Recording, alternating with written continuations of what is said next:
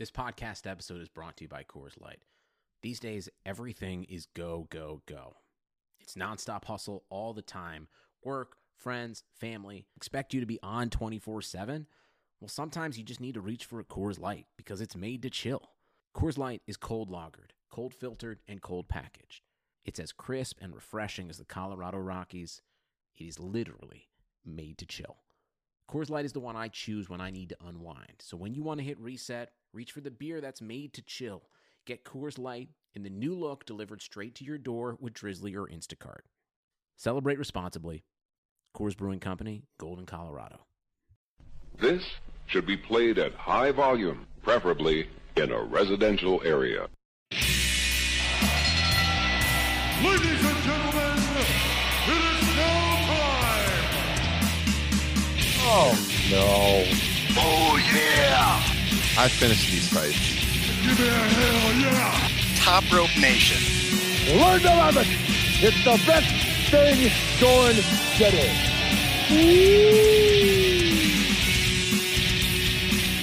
Coming off what I thought was a tremendous effort from the WWE on pay-per-view this week, WWE Money in the Bank. This is episode 61 of the Top Rope Nation Wrestling Podcast. I am Ryan Drosty of PopCulture.com. We're going to be here for the next hour or so talking WWE Money in the Bank, maybe a little bit about NXT TakeOver Chicago.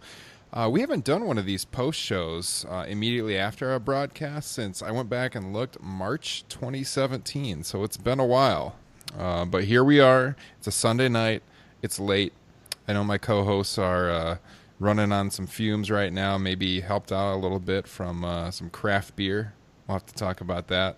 Joining me on the line across town, my man, Justin Joint. Justin, what did you think about Money in the Bank this evening? I thought it was excellent. I thought it was one of the best top to bottom main roster shows in a long time. I said pre-show that there was a lull in the middle, but yeah, top to bottom, this was excellent, fully entertaining, especially considering it was 4 hours.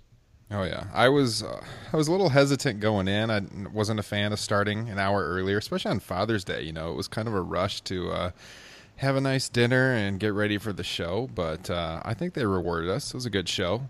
Let's head out to that hotline out there in Cleveland, Ohio. Let's get Kyle Ross on the line. Kyle, how you doing tonight? Good. I don't know what you're talking about. I couldn't wait to tell my family to leave so I could watch Money in the Bank. I'm not surprised. I knew something. No, I'm kidding. I love my family. Yeah. They're a great group of people. Did your wife watch the show with you tonight? She did her usual watch the first half and then just say, I'm going to bed.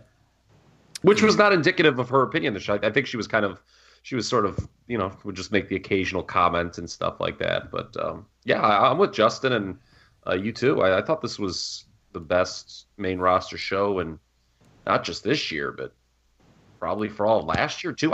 I was, and it was trending that way pretty early. Like, I really liked, the first hour so of the show. 3 of the first 4 matches I thought were great, and I'm like, man, what was the last main roster show? You know, what was the best main roster show the last 2 years? And I'm kind of drawing a blank. I may have to go back and look to see the last time I enjoyed one this much. Yeah, I might have to pull up our archives and look at some of our pay-per-view reviews because I can't remember either. I thought top to bottom, I kind of agree with Justin. It was a little slower in the middle, but overall, really good show. I've got some thoughts on some of these matches I want to get to. So, yeah, we'll talk about them individually, but you know what really helped this card? And I saw somebody bring it up on Twitter like a week or so ago, and it actually really changed my entire perception of the show going in. They did a good job spreading out a lot of the big stars throughout the card. Like, there wasn't really a match where that was a throwaway on this at all. Mm-hmm. You know, I mean, say what you will about some of the opponents and, you know, maybe some of the guys as well, but, you know, they had Daniel Bryan in a singles match, Roman in a singles match, Seth Rollins, who's been as hot as anybody this year, in a separate singles match, you know, and that's in addition to Ronda Rousey, who's your biggest mainstream attraction, and the 2 Money in the Bank matches. Mm-hmm. So right there, I mean, you've got a lot of intrigue up and down a card right there. Yeah. So in that regard, it was some good matchmaking, I think. And you sent out Daniel Bryan in the opening match, which was, got the crowd hot early. Not that they need help in Chicago. That crowd's always on fire. But I think the crowd had some bad takes tonight, though.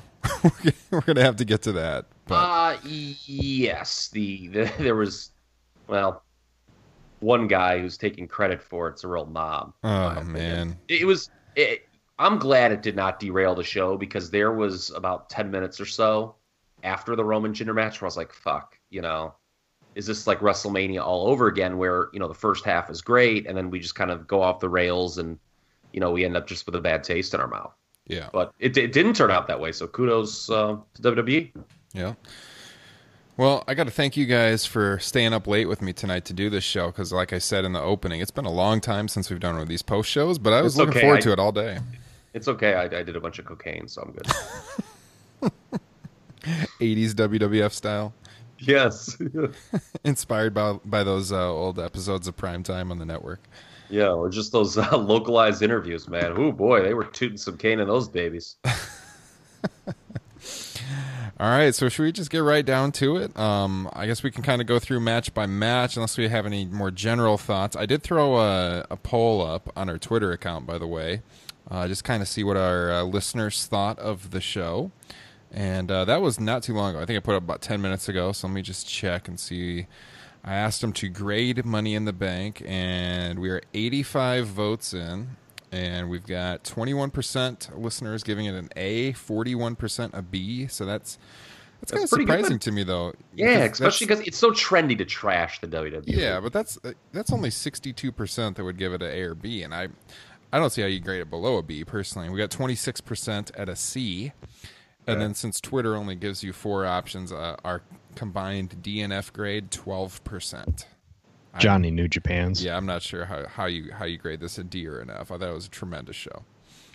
Yeah, that's real bad. And, we'll get into this later, but as someone who went on this program 3 weeks ago or whatever it was and threw out the concept of, me being kind of tired of the cliche of the Money in the Bank cash-in, I like what they've done here with the two. How they've already gotten one. The typical heel one is out of the way, so we don't have to deal with that. And now what's left is a baby face, Braun Strowman, who is basically just going to demand a shot at an absentee champion, which is unique and won't be the normal Money in the Bank cash-in situation, I think. Braun Strowman is not going to run in a match and do a sneaky cash-in. Yeah, this is going to be a Rob Van Dam style cash-in. Good callback there. Yeah, I agree. Yep. All right. So before we get to this match by match, I got to throw it out there, guys. If you're listening on iTunes, subscribe. Hit that subscribe button. We've been gaining a lot of subscribers in recent weeks, so that has been good to see. Leave us a 5-star rating. Check us out on topropenation.com. We're on Twitter at topropenation. That is a new username, by the way. We used to be at Top Rope Pod, but we have changed. We've got the at Top Rope Nation username now. So that was cool. Actually, guys, I petitioned Twitter to get that username a while ago because it was dormant. Somebody had it, and they finally signed it over to us. So we are now at Top Rope Nation on Twitter. And I always mention... You only had to kill 6 people to do that, too. And Kyle took their cocaine in the process. Yes, it was a win-win. It's I was gonna say last week I was talking about the merch we got on topropenation.com, and there was a sale coming up. I do know this coming week, I'll throw it out on Twitter. Our store on Spreadshirt is going to have a 15% off sale on t-shirts. So that is coming. Check them out at topropenation.com. All right, guys, before we get to these matches, I have to crack open another brew here. What are you guys drinking tonight? Vodka water. WrestleMania special. Oh, yeah. That's what you drank like all weekend in New Orleans, Justin. I like it. Yeah, that's because I got a cold like 2 days before we left, and today I woke up with a cold. God damn, man. That sucks. Hopefully Money in the Bank cheered you up a little bit. Kyle, are you still at it out there, or are you just with the cocaine now? I'm actually, believe it or not, I'm actually drinking Coke right now because Justin will like this. I have some football stuff to turn to, believe it or not, after this podcast. It's going to be a late night for me working. With these games going off so early, got to make sure everything's all set up for the World Cup. Oh yeah, Nice. You got to talk about that big Mexico win. Yeah, I'm not happy about that. That was my first loss of the tournament for Ooh. picks. I was disgusted. Nobody could have predicted that. No. For those who are not aware, Kyle's other personality outside of the professional wrestling commentating business, I should say, is sports handicapping.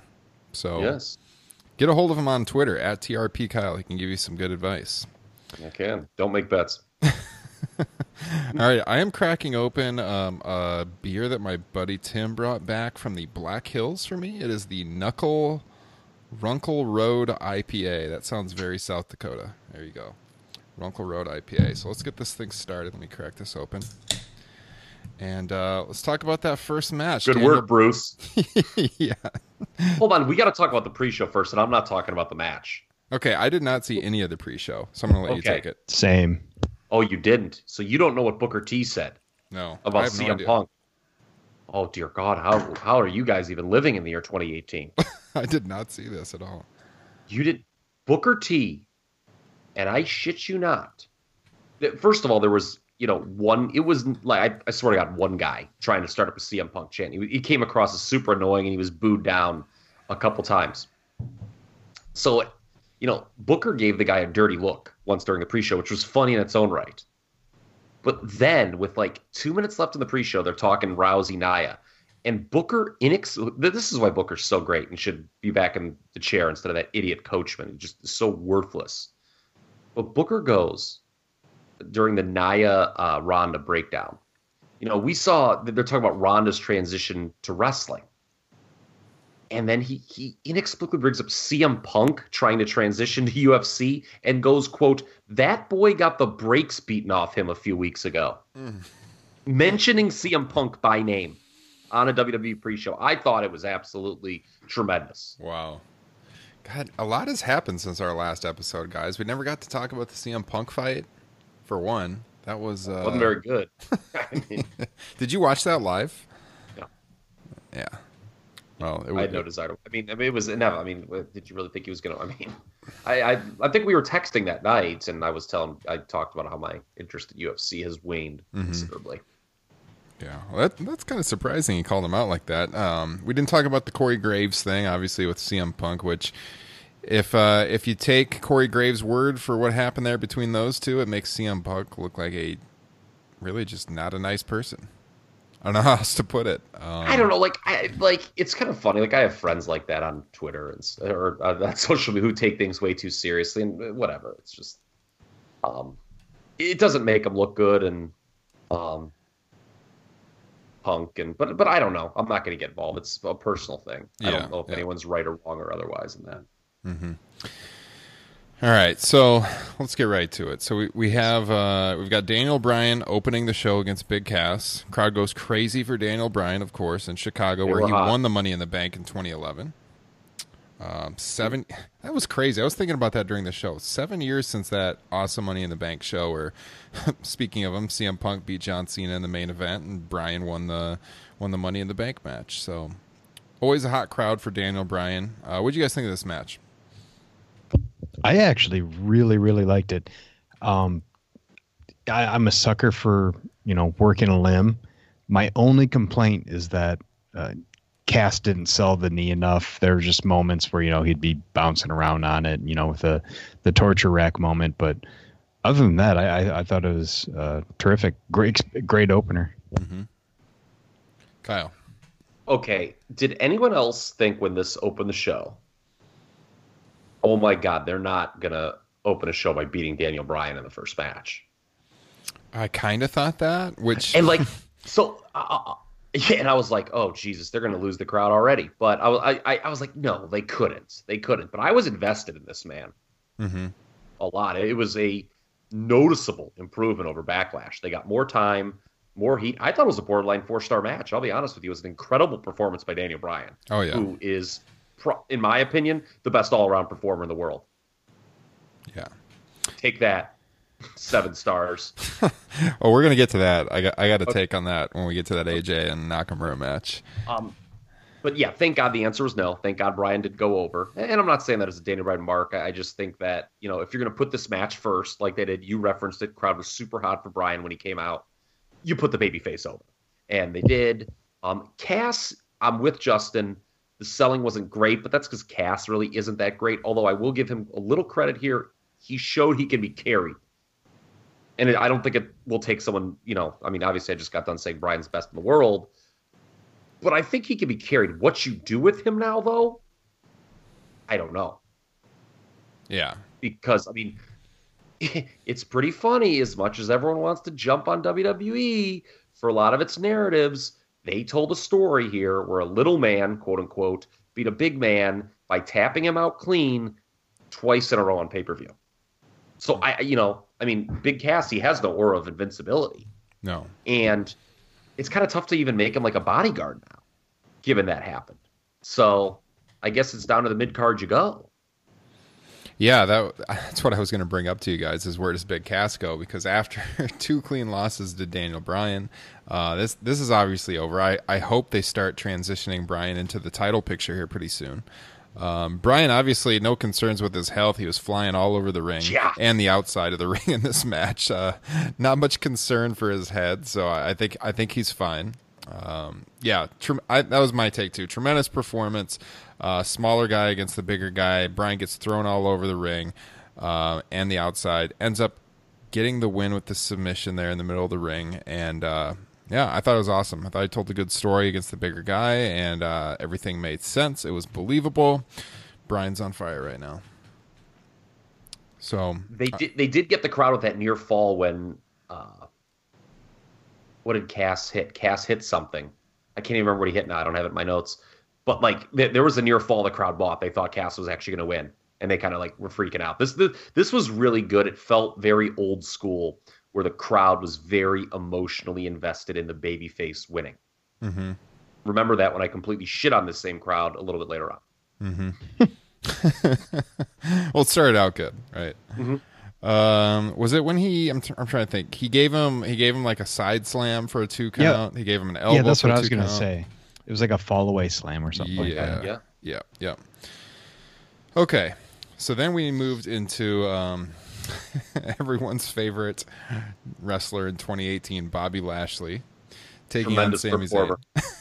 Oh, stop. And I covered this match on Pop Culture. Oh, you did? And I did. It was... Now, did WWE cover you on Pop Culture is my question. Hey, you brought it up. I wasn't going to toot my horn too much. I didn't want to sound like Brad Shepard over here. But yes, my article from, Saturday, yesterday. I wrote an article on the WWE's Australia show coming up, which should be the most attended WWE show in history. They're having that at the Melbourne Cricket Grounds, which can seat over 100,000 people. What a promotion. So I covered it just like every wrestling site covered it. And when they were talking about the announcement on the pay-per-view tonight during Money in the Bank, they did their usual spiel of going through some of the, the top media sites and their coverage. And lo and behold, up pops popculture.com in my headline that I wrote.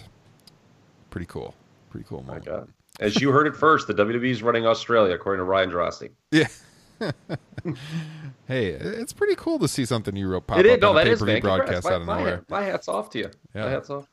So that going hand in hand with my women's Money in the Bank prediction, which we'll get to here in a minute. It was a good night.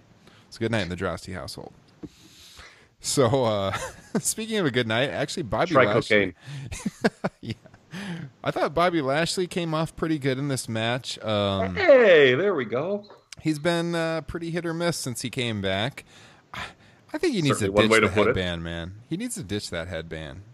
I don't like it. It's bad for his look. There's a point in the match where it got over his eyes or something, and he couldn't see Sammy, and yet he kept wearing the headband. I don't get it. Why didn't he whip it off? Why? Why keep it on? He couldn't see anything, but he kept it on. It's part of his look, and he ended up dominating, I would say, the last 2/3 of the match, getting the win. He gave Sami Zayn the delayed vertical suplex, I think 3 times before getting the victory. And I guess the story we've talked about in this feud is how Sami Zayn has been super entertaining, taking really bad material and making it funny to watch over the last few years. Or a few years. It seems like a few weeks. What did you guys think of this match and Sammy's performance selling for Lashley?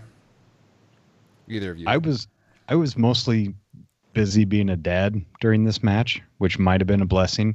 It being the resident mark of this podcast, I was super bummed seeing Sammy basically get squashed. And also being the resident mark, I'm going to say I hate that fucking finisher. I think it's lame as shit. Oh, I think you ought to be a shed. I love it. I absolutely love how I watched the 2018 pay-per-view and a guy won the match with a delayed vertical suplex. I can't say enough how much I love that. Really? And, you don't think it's ridiculous to win with just a regular suplex? A delayed regular suplex? No, I don't, because I'll tell you why.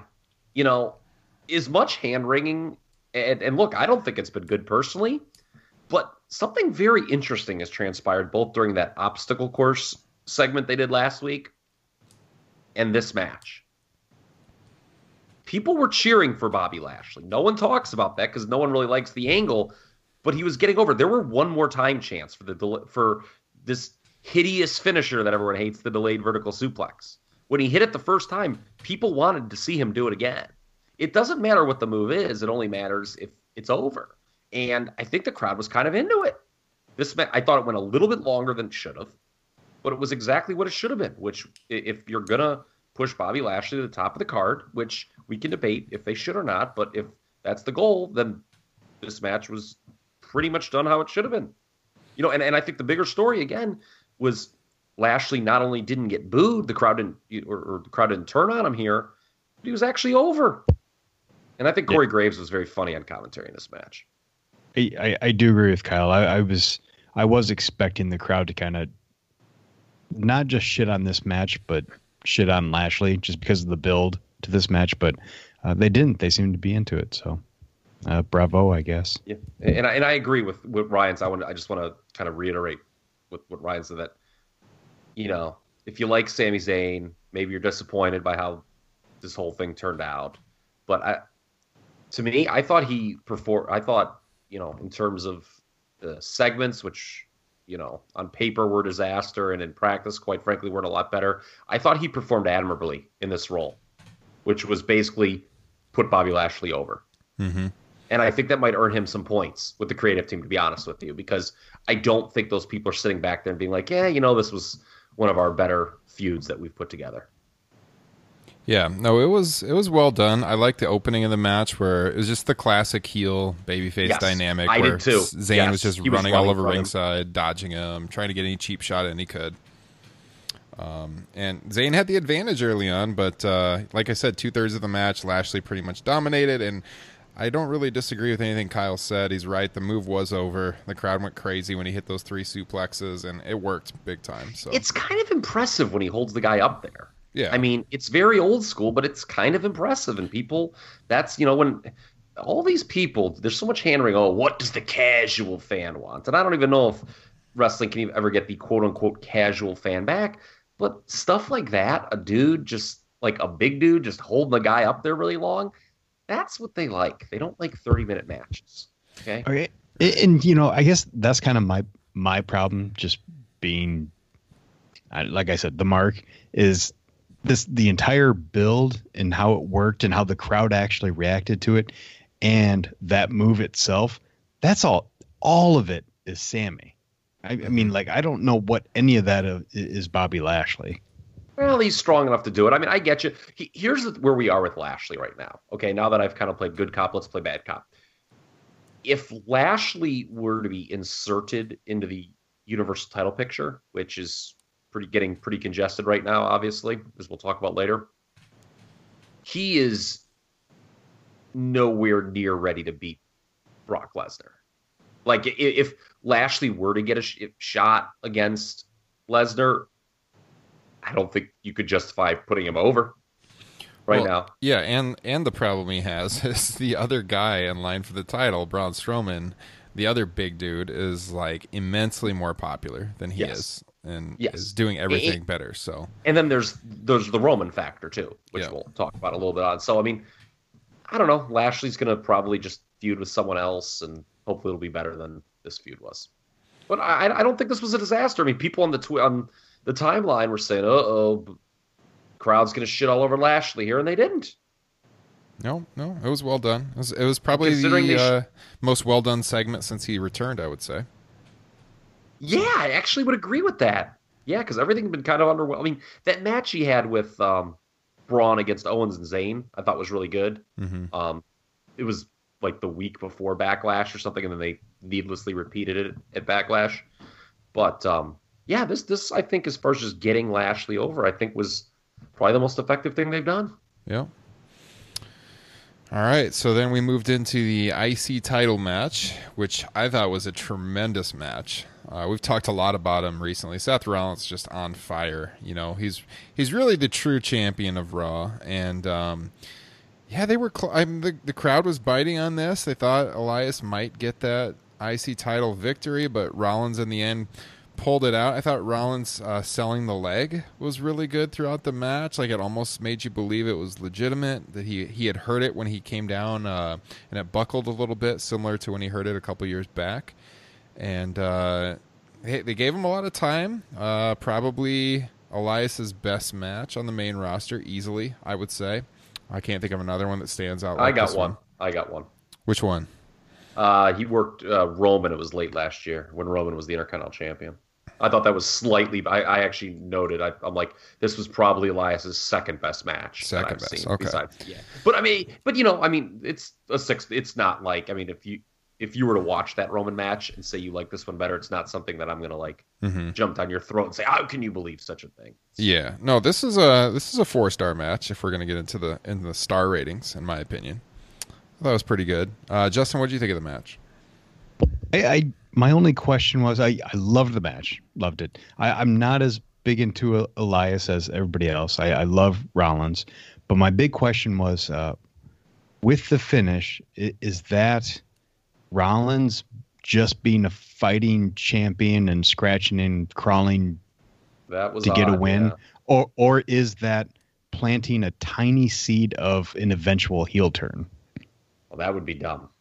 I thought you can't turn Seth Rollins heel right now. You're talking about how he used the tights to get the pin. Correct. Yes. Yeah, I think that would be a massive mistake to turn him heel. But I see where you could think that, for sure. Yeah, it was a heel move. My thought was afterwards, because I thought that, I was like, God, they're not doing a Seth Rollins heel turn. That'd be terrible. Well, especially if you think about Dean Ambrose coming back, like within, maybe a month or so, he's going to get a baby face pop when he comes back. Yeah, this crowd ain't booing Seth, man. I mean, Seth's about as over as a baby face as anyone in this company right now. To me, I think it was just a deal where they wanted to protect Elias. It may be this feud may go on situation, whether it's just another TV match or they stretch it out to Extreme Rules. I think that might be what it is. Mm-hmm. Yeah, to be honest with you. And that's why it worked perfectly, because I was split down the middle. Like, wait, was that kind of a heel turn, or fighting champion just doing whatever he can to retain against a shitty heel? It was great.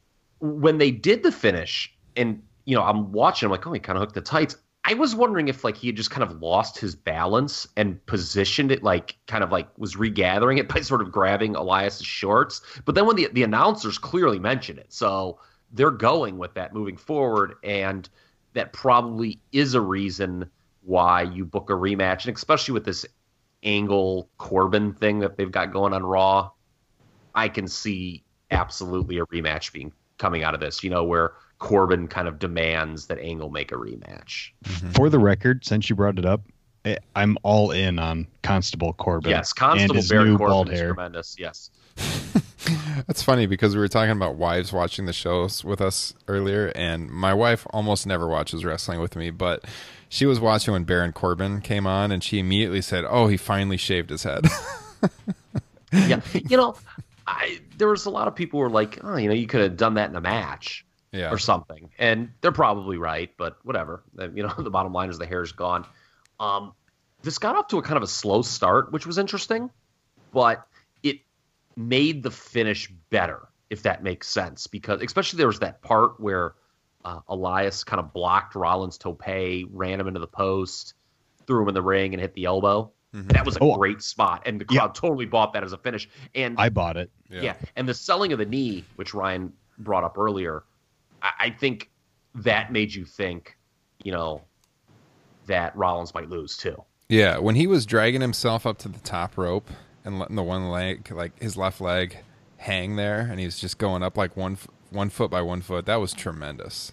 He's gotten a lot really better good. with selling. That's like the difference between Rollins in 2018 and, say, Rollins in, like, 2015 to me. Because, I've said it before, this is the best run of his WWE career. I hope Mr. Colin Cassidy was watching that match. Well, it's funny. Elias, it's funny you bring up Cass, because Elias, to me, he probably already had shown this, but he reiterated it, that he's a guy who could be carried by, this was not just the Seth Rollins show.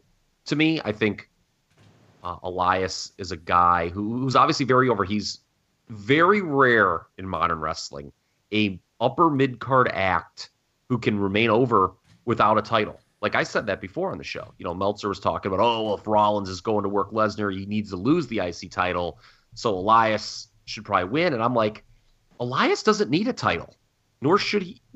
I don't think he should have one. Mm-hmm. And this would have been the wrong time to beat Rollins too.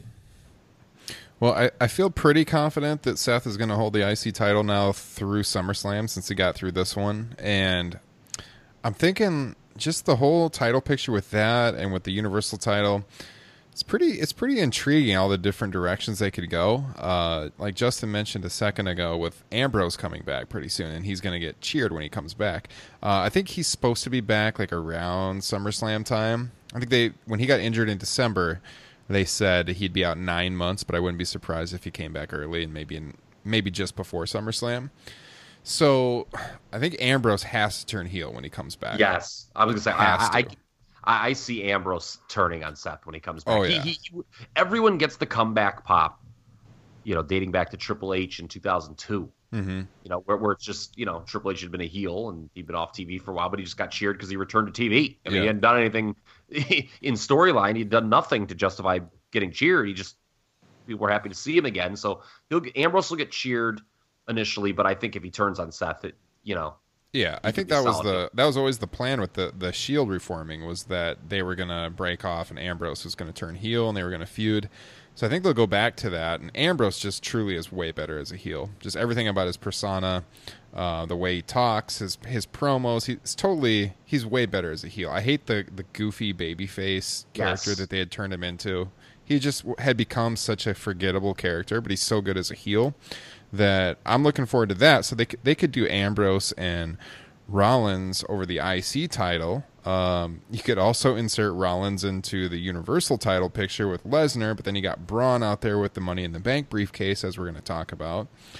So I don't know which direction they're going to go for SummerSlam. It should be an intriguing 2 months, just because you have so much talent on Raw in that main event picture and directions they should go. So I think and then of course Roman Reigns is lurking out there too. So we'll get into that when we get to the Roman Reigns match. But yeah, I don't know. I think it should be a pretty fun summer in WWE as far as what directions they take. So I'll agree though that it seems like this is headed for a rematch. Yeah, Rollins and Elias, which again I don't think Elias will win, but no, that's why I said I was pretty confident he'll carry the IC title into SummerSlam. You would think. Yeah, I can see that. I would disagree with Meltzer. If they actually did go to Rollins and Lesnar, I think that match would be enhanced by title versus title. Yeah. Oh yeah, title versus title would be awesome. What's real head scratching? Not to pile on Meltz, but he grew. When I was growing up and coming of age and reading the Observer, Meltzer was always such a big NWA guy, and the U.S. champion always, got shots at the world champion. I mean, how many times was Lex Luger the U.S. champion against Ric Flair, the world champion? Yeah. I mean, I know it's a different promotion and era, gone by, but it can certainly be done. Oh yeah, I think they haven't done anything like that in quite a while. At least I don't remember the last time they did it. The only thing is, I don't want Rollins to get a match with Lesnar and lose. No. Oh yeah. Unless if, and I'm going to tease this for later, Roman cost Seth the match. That's the only way you can do the match and have Rollins not win the title, is if a jealous Reigns cost him the match. Yeah. Which would, again, I've talked about that many times. I think that's one of the great stories WWE could tell. Call back to WrestleMania 31. Yeah, I kind of feel like Seth is kind of third in line maybe for that SummerSlam spot now, with Braun going over and with the reports about Roman. Agree with that. So yeah, I absolutely agree. I don't think that match is actually going to take place. Yeah. All right, so let's get into the women's Money in the Bank match. So I thought it was better than last year's match. I thought it was pretty good. And as I predicted on the show a couple weeks ago, put yourself over, Ryan. That's right. I predicted on the show. I wrote an article on Pop Culture about it. Alexa Bliss comes out on top, wins the Money in the Bank match, which I think was probably the best person to win the match, personally. I know we talked about, I think a couple weeks back, about Becky Lynch could win, and that it would... We did? Didn't we talk about Becky Lynch? Well, we talked about how she wasn't going to win. Yeah. But we talked a lot about how Becky Lynch has been, chronically underutilized in WWE. That's been a theme on the show a lot. And yes, she could have been helped out by winning it. But when we went through the checklist of who could win, I don't know. To me, it really came down to Alexa Bliss, because she is someone who has been in that title picture for so long. And when you've got Nia and Ronda Rousey feuding over the title, it was kind of hard to imagine her getting back into the title picture without the Money in the Bank. And I thought they would drag it out a little bit longer than they did. We'll get to that. But she won the Money in the Bank briefcase, which keeps her a focal point on Raw and in that women's main event scene. Otherwise, I just didn't know what they would do with her, honestly, over the next several months. And they obviously think very highly of her. They want her in that main event scene in the women's roster. You don't say. So, yeah. So given what happened, I mean, it's very hard to talk about this without talking about what happened later on. So she cashes in, and yes, we can just combine both matches here. She cashes in, she becomes the new women's champion. Yeah. So she's very much the typical Money in the Bank winner, especially the way things played out. That's exactly what I said, I think 2 weeks ago, is she's like the perfect character to be Money in the Bank. So at the same time, 3 weeks ago, I said, for me personally, that cliche is kind of, I don't know, I don't want to say it's wearing thin, but it's just become redundant. That said, I like that they just got out of the way completely, because when she won, my initial reaction was, first of all, she was the favorite according to the odds that I saw earlier in the day. So I was already busy writing out takes, in preparation for a Ryan Drosty pats himself on the back situation here on the podcast. Yes. But so I'm glad that we kind of to me, the week by week thing of Alexa Cash this week, when will she sneak in? That could have gotten tiresome. So I like how they just went right to it and that it's out of the way now. I don't mind it. And it is, it really does speak to how highly they think of her, man. Because basically since she's been in the main roster, she was the second SmackDown Women's Champion. She started getting over, beats Becky Lynch in late, what was that, 2016? Yep. Okay, yep. Ever since then, she's basically been in the title picture. So you're right. Your point was well taken, that she's never really been outside of a title picture, and this was the way, certainly, to insert her back into it. I do think she is going to be good in the role of chicken shit heel that Ronda can chase. And she also has, Nia Jax. That feud's been restarted, which, quite frankly, we were texting during the show, and you mentioned that Nia as champion wasn't really working. I agree with that. I go back to what I said before WrestleMania, in that, the sooner you had Nia beat Alexa, the worse it was going to be, because those rematches weren't going to have a ton of intrigue because no one was going to buy Alexa beating her in a straight-up match. Well, they did it this way, and I think now that the feud's reheated, Nia is back after they had their toe in the water with her as a heel in the build up to the Ronda match, which we can talk about that match later because I thought that was very good and deserves its own separate talk. But Nia can kind of go back to the role that they were crafting for her WrestleMania time as a babyface who had been turned on by Alexa. What are your thoughts, Justin? I'm kind of confused. Are we just talking about the Money in the Bank match right now? We can go between both of them. I think we'll talk about both matches in sequence here, just because they're so related. So, I guess, I don't know. To me, in the moment, it felt uninspired to have Alexa Bliss win. It felt like everybody's expecting Natty to win because they seemed to be building a storyline there, which now I'm like, well, what was that about? There doesn't seem to be any meaning to it.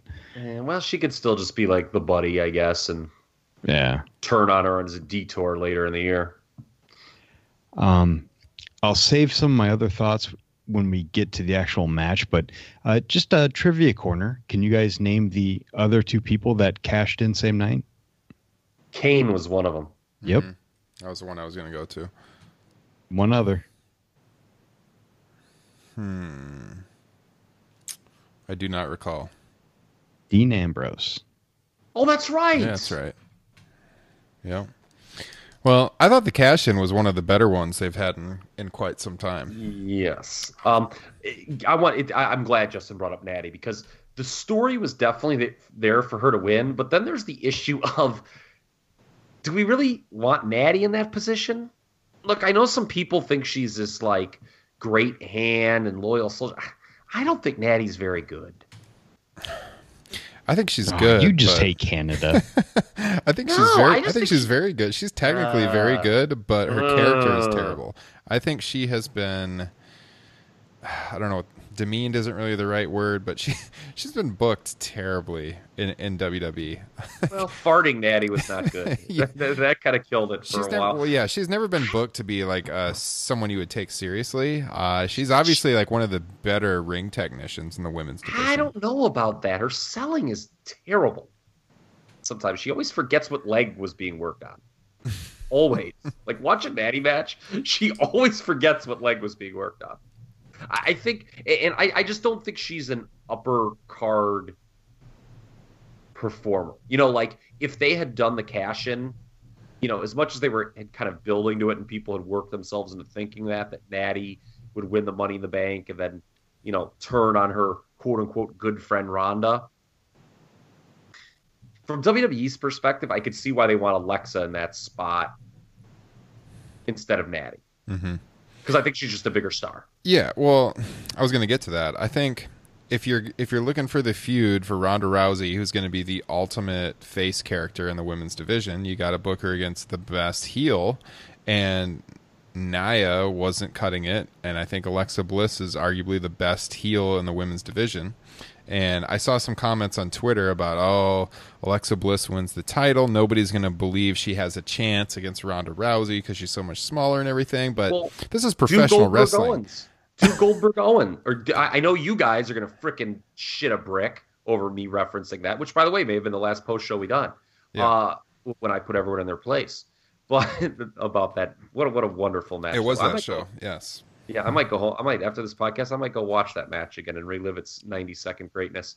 That's what you do, right? I mean, yes. To me, it's Alexa avoiding the match as long as possible, and then she finally has to, you know, get in with Ronda and just gets obliterated. Mm-hmm. Like to that point that people on Twitter were making. Yeah, I think you have Ronda just crush her when the match finally happens, but I would hold off on that happening for a while. Well, what I wanted to get into, though, is that it's completely ridiculous when we're talking about professional wrestling to be like, oh, nobody will buy her fighting Ronda Rousey. I don't know. I don't put too much stock into that because there's all kinds of feuds over the years where you have someone that was like incredibly smaller than their competition and it was still booked like it was a serious fight. So it doesn't matter like it used to. It's kind of an old school take, quite frankly. Yeah. You know, I mean, it's funny. Like a buddy of mine, we were talking that like now that CM Punk is clearly been established as a terrible MMA fighter, like in the days of Bill Watts, CM Punk would have less than zero shot of ever being hired in Mid South. Because he's been exposed as not being a tough guy. Well, how much smaller is someone like Shawn Michaels against Kevin Nash, or even Shawn Michaels against Davey Boy Smith? Far smaller, right? I mean, Alexa Bliss was a power lifter. That's true. I mean, they could bring that up. You're right. Yeah. I mean, that is a good point. They could bring that up, that was a big discussion at the Mania mixed tag. When Stephanie was kind of, when she was able to kind of fend off the armbar. Mm-hmm. People are like, oh, that's so fucking ridiculous. Ronda Rousey, world class. Well, at least, but Stephanie's not even an active wrestler. I think when you're talking about two active wrestlers, it's particularly nonsense. I know I'm actually agreeing with you. Oh, I know. I know. Think in the world of wrestling, yes, I think there's, people enter it with a suspension of disbelief. They just don't want their intelligence insulted, and if they're creative, I think they can find ways to make that match, enjoyable and deliver. Mm-hmm. As far as the Money in the Bank match itself, this was really good. I thought it was a lot of climbing, which sounds like a interesting takeaway to analyze a ladder match. But honestly, that's the way they should be booked. I get that there was a lot of 2 women are climbing, 6 are laying around on the outside, but I like when a ladder match is built around just going up the ladder and getting the briefcase. Those TLC matches with Edge and Christian and Dudley's and Hardy's, as lauded as they are, there was a lot of stuff in that match where the guys were doing stuff that really didn't make sense. A lot of those big spots. Yeah. Like Jeff sacrificing himself, in a non-ladder, in a non-get-the-belt situation. Mm-hmm. Really, you shouldn't be doing that. So I like this. I saw somebody compare it kind of to Bret Owen from SummerSlam 94, the cage match, in terms of really just working to the gimmick. And what I mean by that, and if you haven't seen that match, is I always thought that was the best Blue Bars cage match with the escape rules, because they really that match was totally built around just escaping the cage. Yeah, and Owen diving at the corner. Yeah, you could argue that that's a shitty way to do a cage match, but Bret and Owen understood the kind of the rules of what they were doing and worked to it. Whether you liked it or is up to you. But this was very much women are just trying to get up the ladder the whole time. Yeah, and it was good. Maybe this was match of the night. I don't know. There was I don't think there was one match on this show that was like the definitive best match of the night. Personally, there was a lot of good matches. Ooh, I would disagree on that one. Same. But I do think. Here we go. I know what I'm going to do. This was a very good Money in the Bank ladder match. It followed the typical formula where you got 8 people competing in a ladder match where everyone kind of collides at the beginning. Everyone falls down. You've got your 2 or 3 people working the ring and kind of going in and out. Yeah, I didn't have a whole lot of complaints about this. One thing I did notice during the match, maybe this is nitpicky, but I think Naomi at one point was using her kicks. Oh, and they looked really bad on TV. I hate that move anyway, but it didn't even look like they hit. No, it was terrible. It was really, really bad. But overall, yeah, there were some sloppy parts in the match from other performers too, but I thought it was pretty good. Well done, and much better than last year's match. So that brings us both Money in the Bank matches were better than last year's. Spoiler alert. This brings us to the Crowd and Roman Reigns and Jinder Mahal, which was a gigantic cluster. This was really, really bad, guys. This was like WrestleMania's Crowd Part 2. And they have to, like we were talking about this in our text, they had to know this going in, that they book Roman Reigns against a heel like Jinder Mahal that nobody's really invested in, nobody cares about. Certainly the Chicago crowd is not going to care. Jinder got some cheers from them, but it pretty quickly turned into the fans taking over the match with all their chants, and nobody cared, and it was just awful. Justin, your thoughts? Yeah, the problem is the sentiment for a long time was just turn Roman Reigns heel. But he's already a heel because he's getting booed, but he's not even getting boos anymore. He's just getting apathy. I mean, nobody cares, and it's just distracting from the entire match. I couldn't even tell you if it was a good match or not because I was distracted by the crowd, just like I was at WrestleMania. Yep. No, Kyle, what'd you think? Yeah, I mean, I don't want to sound like a dick, but like you just couldn't enjoy it because the live crowd was going to make sure you didn't. And look, I'm going to just say it. I think the guy who organized the chant's a fucking tool. Why don't you explain that? Because you just sent that to me towards the end of the show. I actually had not seen that. So I'm not going to even give the guy the dignity of like giving his Twitter handle. It's out there. A lot of people have retweeted him. People have different takes on him. I just laid out mine. There was some guy who was there live who took it upon himself to have an organized list of chants for the live crowd to chant during that match and actively sabotage it. And the guy really, thinks he's cool. And, maybe you do too. If you do, whatever, I guess. You're wrong. But there were a lot of people on my timeline that were ripping the guy, and I think rightly so. Of course, he had some, something about Moro in his handle, which tells you all you need to know about him and his opinion of commentating. So yeah, the guy stinks. Mamma mia! I was very happy when Mauro Ranallo was not announcing Takeover. Oh my god, I was so happy. My buddy's like, oh, now you don't have to drive to Chicago. I was like, I know, I'm so happy. So all right. By the way, how about Roman in the death spot here, following a blowaway women's match? A real change from 10 years ago, WWE, where you have the alleged main event male babyface following a blowaway women's match. I mean, different times indeed, but like you guys touched on, different is not the Roman narrative here. It's kind of sad almost. He's a good worker, and I don't think this was even a bad match. I think Sunil was great in his role with the wheelchair stuff, about how he got up. I mean, it was predictable, but I enjoyed that. But with the crowd having every intention of shitting on a match, I mean, it's just, what are we doing?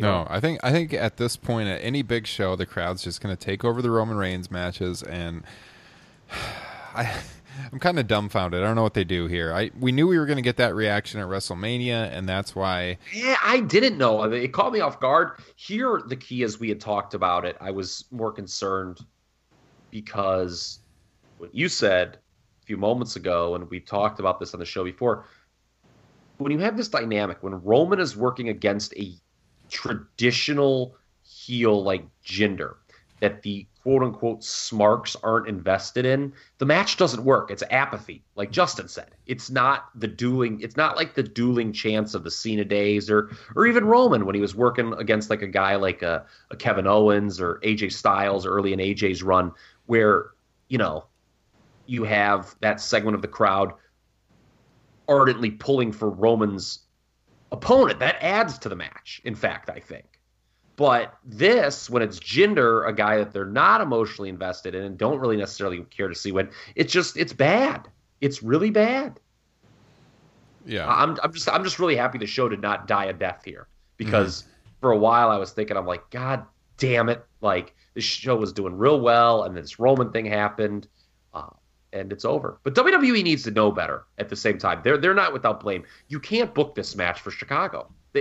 You have to know this is going to happen. The idea, we'll put him in there against a traditional heel, and the crowd will really want to see Jinder Mahal get his ass kicked by the avenging Roman Reigns. No, they don't. Yeah, that was a really bad take by WWE, if that's what they thought they were going to get. It was a disaster. I think we knew it was going to be a disaster going in, and like you said with WrestleMania was kind of like, we knew it was going to be bad, but it was worse than we expected. And Roman's definitely been done no favors by the booking committee. And putting him in this spot after the hot women's ladder match? Yeah. This was a come-down spot. So they can't honestly think that he's going to main event SummerSlam with Lesnar at this point, right? I think that's why Braun won. I would hope so. these matches are intertwined. Once again, kind of like with the ladies' matches, is I think a lot of people are expecting, like a Miz. You could probably, I don't know, throw in another heel. But I think Braun won specifically because of the reactions that Reigns has been getting. I kind of agree with that. I read Braun's win too as kind of like a shift in booking philosophy. Like when he won, I kind of thought to myself, all right, they've kind of bailed on the Reigns experiment for now. Then they could do Braun, or Brock Roman at SummerSlam, but if they think the reaction is going to be any different than it was at Mania or here, they're dumb.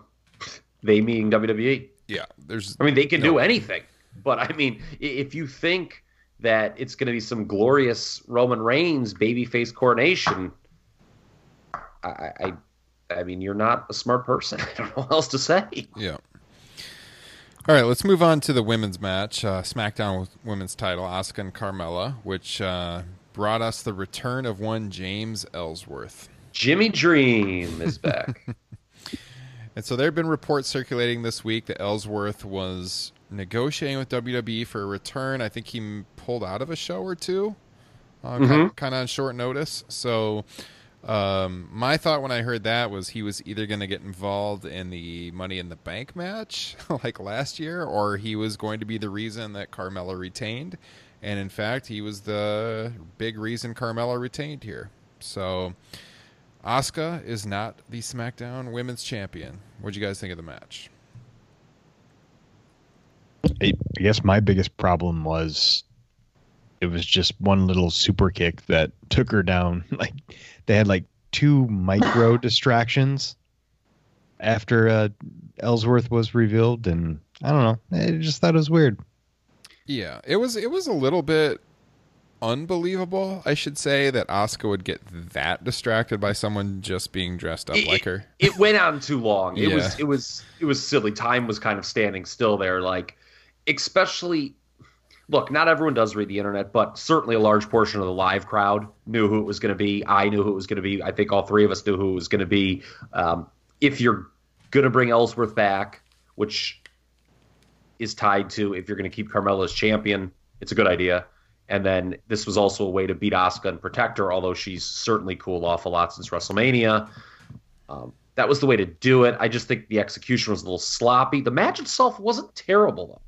I think Carmella, who gets criticized a lot for her in-ring, I think character-wise she's got it down. I thought she was pretty good tonight, actually, in the ring. Yeah, no, I would agree. Frankly. I would agree. And, I thought Carmella had lost so much steam when she lost Ellsworth, so we'll see how this works moving forward. If you're going to have her as the champion, it makes a lot of sense to bring the guy who brought her a lot of heat initially around this time of year last year. Yeah. Yeah. All right. Once again, Go I agree. It just bothered me that it took like a one-armed Charlotte to finish the streak. And here we get a... Oh, yeah. We needed to... Okay, yeah. Let's go. Hey, hold on real quick. And for the record, can James Ellsworth actually wink, or does he just have to close both of his eyes to do that? Go back and look. Go back and look at the video. Yeah, it was... I kind of tend to feel like Asuka has really been devalued over the last few months. Like... Rousey is kind of like where they want Asuka to be, but I think that was a bad decision. Yes, I think the decision to beat Asuka, have Charlotte defeat Asuka, let me off in that way at Mania is just looking more and more indefensible as we get past it. I almost think WWE is afraid of getting quote unquote real heat. Like I thought the Ellsworth thing they did was like good heat at Money in the Bank last year. And you could make the argument that if they wanted to be where they are right now, with Carmella as the champion on SmackDown, why didn't she cash in and end the streak the night after? Yeah, no, that totally should have happened. And it's like, okay, it would have been, people would have been upset by it, but I think it would have been kind of a good upset. Yeah. The upset that you want when people want Asuka to get revenge. Like, going into this, I didn't really care very much about this match at all. And if Carmella had been the one to end this streak in that way, I certainly would have cared a lot more from the perspective of, okay, you have Asuka going for revenge for that one loss, instead of the, oh, I beat Charlotte, who beat Asuka, I'm better than Asuka. Like that just didn't really do it for me. You're exactly right, because then you have the situation where, oh yeah, Asuka's lost a match, but she was screwed over. Like, she hasn't really lost a match. She was screwed over. Instead she loses clean to Charlotte on the biggest show of the year, and it just completely derails her, and she's never really got it back since then. No, she hasn't. I mean, it's surprise, surprise. I do think the undefeated streak jumped the shark in the mixed match challenge. You know, there was a lot of, I was looking at the comments during that thing, and a lot of people were like, well, obviously Asuka's going to win this thing because they're not going to have her lose the streak in the mixed match challenge. And people were right for thinking that. I mean, she did win. So this sounds weird. I actually think Asuka should not have been in the mixed match challenge. I think I kind of thought that at the time too, that it was kind of an odd position for her to be in with the streak and everything. So, because they made it very clear, if she loses here, the streak's over, and you just knew they weren't going to end the streak on the Facebook platform. Yeah, no kidding. They were going to do it in an impactful way. And I'll be honest with you, there'd be some real heat for Carmella had she, ended the streak in that way with a cash in. I mean, they could have had the Iconics beat up Asuka. Mm-hmm. No, I think instead of just like they did Charlotte. Yeah, I think as good as Carmella has been kind of coming into her own as a heel on SmackDown, the booking itself has been so problematic that I just feel like the SmackDown women's division's a mess right now. And Raw, even though Nia Jax wasn't clicking, is like heads and shoulders above the SmackDown women's division right now. It still feels that Carmella's a kind of a placeholder till we go back to Asuka Charlotte, which is, I think, the long-term direction still. Yeah, I would agree. And by the way, had Charlotte lost the first time around to Asuka, let's say like Asuka, they had her streak end in the cash-in way against Carmella, like we're talking about, and Asuka then eventually does get revenge. You could have had Charlotte potentially, just demanding that one more, give me another opportunity, please, or something like that. And I think there would have been more intrigue had Charlotte lost the first time around. Yeah. No, I would agree. Okay, so we're going to go right into the last man standing match now with Nakamura and Styles. So, Kyle, you had mentioned a second ago that you didn't think there was a standout match for best match of the night. Do you want to take that back at all right now? No. Okay. All right. Well, I think this one was hold on. Let's easily the rephrase standout that. match. I don't think there was I could see people. I'm not saying that this match was bad. I'm just saying that if you don't think this match was the best match of the night, which I guess you're going to disagree with me on, I'm not going to jump on you for that. All right. Well, I thought this was the best match of the night. I thought it was the best match Nakamura and Styles have had in WWE. That I agree with. And here's where the Johnny New Japans are going to jump on me. I would much rather watch this match again than Omega and Okada from Dominion last weekend. I think this is a better match. Really? Really. That's crazy because I wouldn't agree with that. All right. I would. Okay. Here's the better comparison. I would rather watch Nakamura Styles from Money in the Bank than Jericho Omega, and I would rather watch Gargano Ciampa from New Orleans than Okada Omega. Yeah, I agree with what Justin just said. For the record. We did not get to talk about that Dominion match because we didn't have a show last week because I was out of town until right now. And it was a great, great match. Although, of the 4 Okada Omega matches, I thought it was the 4th best one by a pretty significant margin, actually. I thought the match was too long, and that was Justin's first reaction, too, when we were texting about it. It was don't get me wrong, it was a really good match. What's that? Reading would be your friend. It was a really good match, a really, really good match. Both of these are like all-time classic matches. I'm not saying that Omega and Okada was a bad match. It was a great match.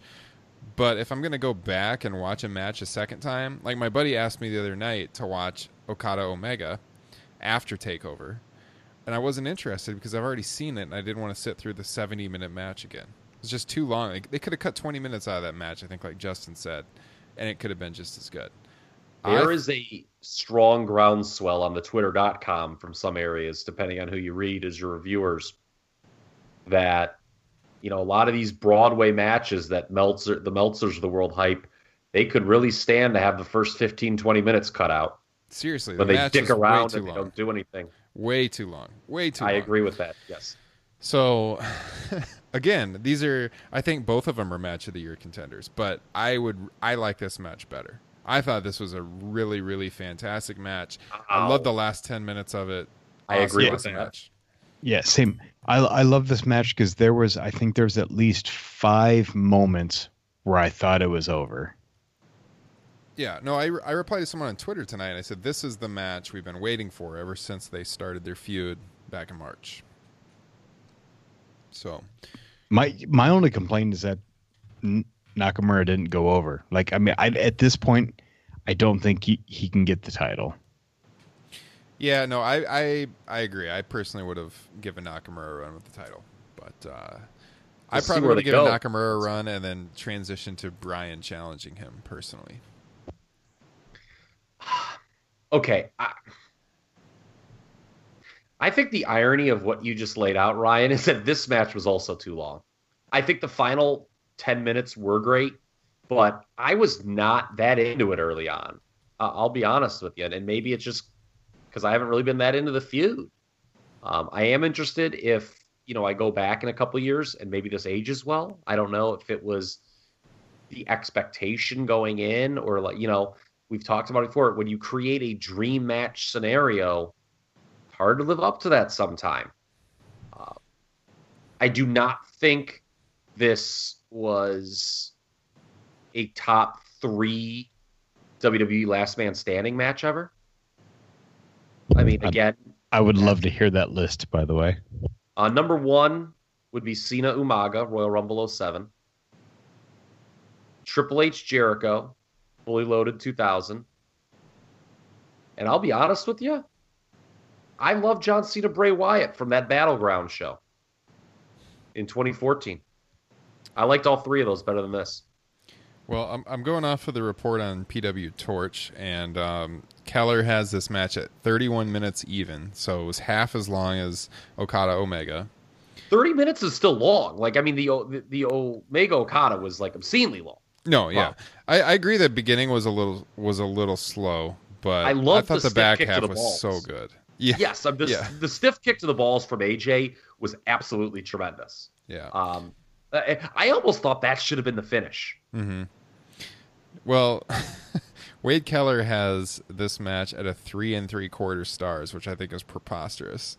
I kind of agree with Wade Keller, a good personal friend of mine, by the way. A good personal friend of yours. All right. Yeah. No, I think that's preposterous. I would agree with I don't see you don't give this match 4 stars at least. Personally, I would agree with 3 3/4. I think I could watch it again. What was interesting to me is I had a thought going on. The fact that this went on before the men's Money in the Bank meant you knew there'd be no cash in with like Miz or anything like that. Yeah. So maybe that's why it took me a little bit to get into it, because I was kind of processing that in my head. I really wish I wasn't trying to process so many things during these pay-per-views, but I can't help myself. Coming out of it, though, I think that I have 2 takeaways. One, Justin touched on it. What do you do with Nakamura now? I mean, is he just sort of, I hate to use the Brian Alvarez phrase, is he just a guy now? You know, I don't know what you do with them. I really don't want to see these guys have another match at Extreme Rules. I don't. And something else Justin said, though, that I think is interesting, because he's not the only one who feels this way.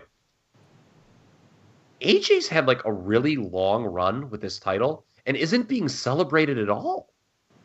Like, who would have ever thought that AJ Styles having an 8-month run as WWE champion wouldn't be considered like this cool thing? Because don't you guys agree? Like, people have just kind of been waiting for him to lose it, I think, to Nakamura. Mm-hmm. And, I think, if anything else, a takeaway from this is they like AJ a lot. And, that's not a bad thing.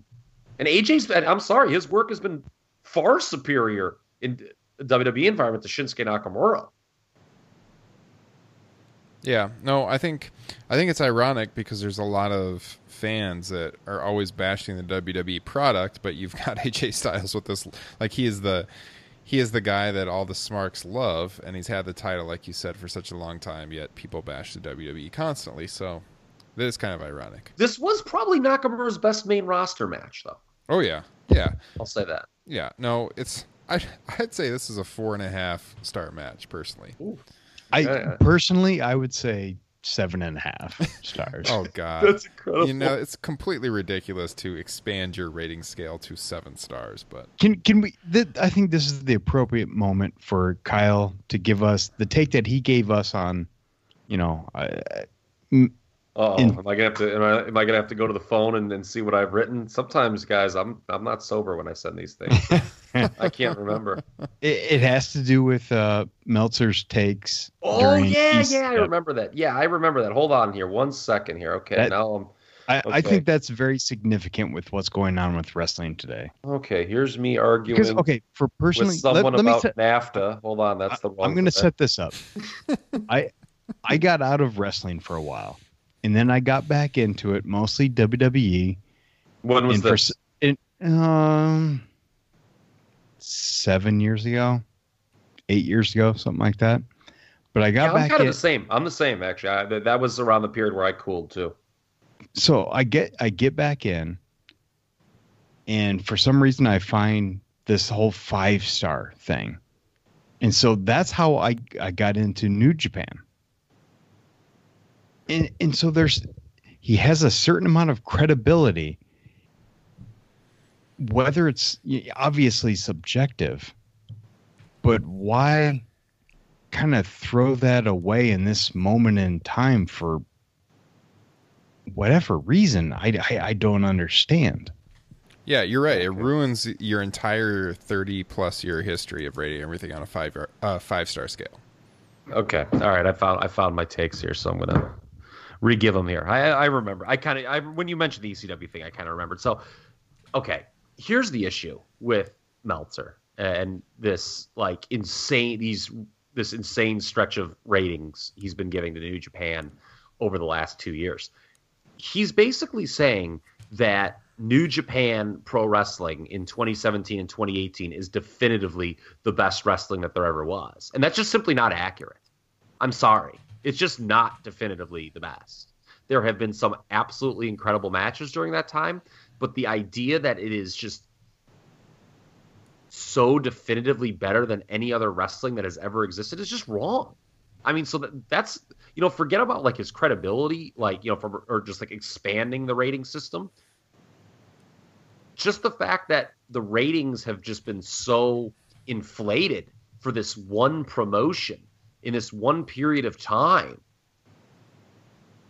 I just don't see it. I'm just not watching the same thing, I guess. Like, I mean, a lot of it's very good. And, the comparison, what you made to the ECW thing is, what's so disappointing about reading Meltzer now is, one thing I loved about reading him, 20 years ago was even more, is that he was like the first guy to like pump the brakes on like the hype train for certain things, people who were maybe anti-WWE and were looking for something else. He would always be one, and he was right at the time, to point out some of the flaws that, the mouth breathers were looking past. And ECW is a perfect example of that. There are people still to this day who like think ECW is better than WWF and WCW at the time.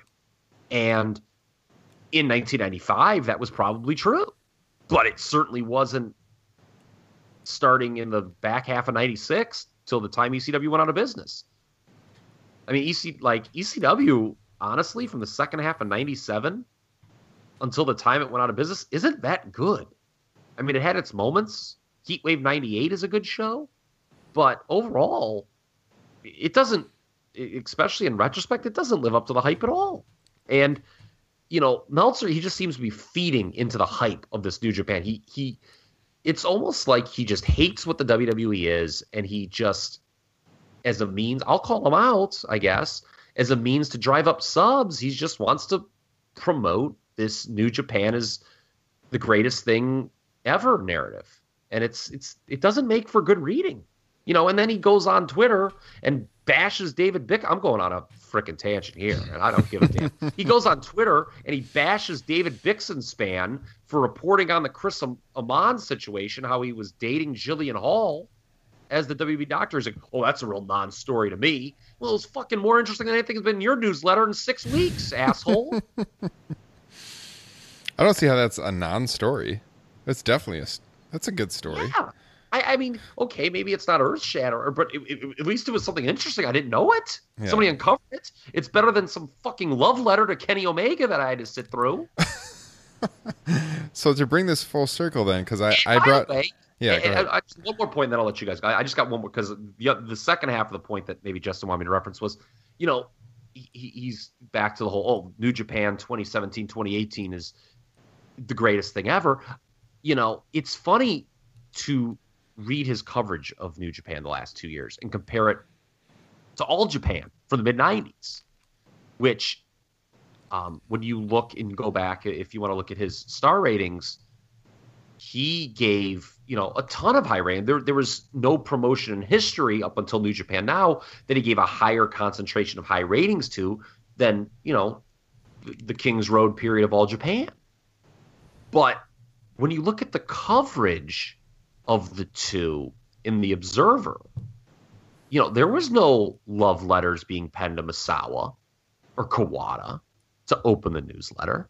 And I realize part of that is it's much easier to consume New Japan immediately than it was All Japan in the 90s. I mean, I didn't see a lot of those great matches till, years after they happened in some cases.